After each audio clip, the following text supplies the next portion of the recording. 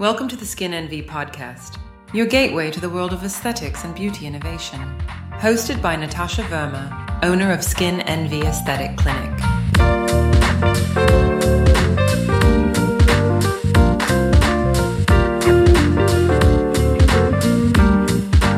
Hi everyone, good morning.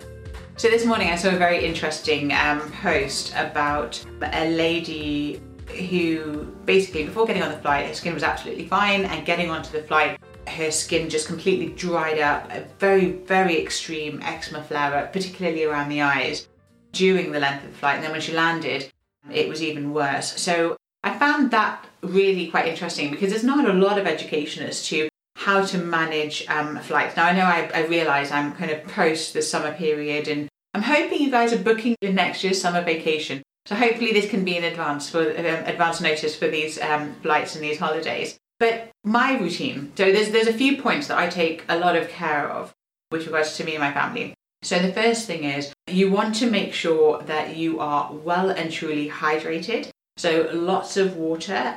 You can, do that in whichever way you want. My children have their own water bottles. I have my own. Obviously through security you don't have it. We fill it at the airport and then refill it before we get onto the flight. So it's really important that you are very, very well hydrated.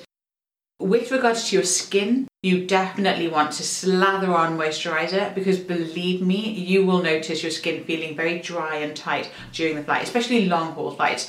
So if you are travelling, you definitely want quite a heavy duty. Be careful if you're acne prone, but you definitely want a moisturiser that you can keep applying, or a heavy duty moisturiser that is just soaked up into your skin. Your skin feels quite nice and hydrated throughout the flight. Dry up skin, tight skin can result in the inflammation and the flare-ups of eczema. It can cause more spots. It can actually increase your oily skin because your body feels a need to replenish that oil if your skin is feeling dry. So there's a lot of different concerns: itchiness, irritation, sensitivity. Rosacea can definitely play up in these scenarios. You definitely want to consider a good moisturiser, a very, very hydrating one. In that situation, what I usually suggest is a hyaluronic acid serum and then a moisturiser on top, so that you have a very, not such a greasy result, but more so that it's actually locking in all of the moisture. So the hyaluronic acid serum can help you there. So that's with regards to skincare regime. Now, there are a couple of other things. Now, when we are actually obviously in a flight, you are closer to the sun. So the amount of UV exposure that you have is significantly improved. So you need to consider a lot of very high factored sunscreen. So choose the one that you really like, and make sure you apply it before you get onto the flight. You should have applied it before you got into the airport, actually.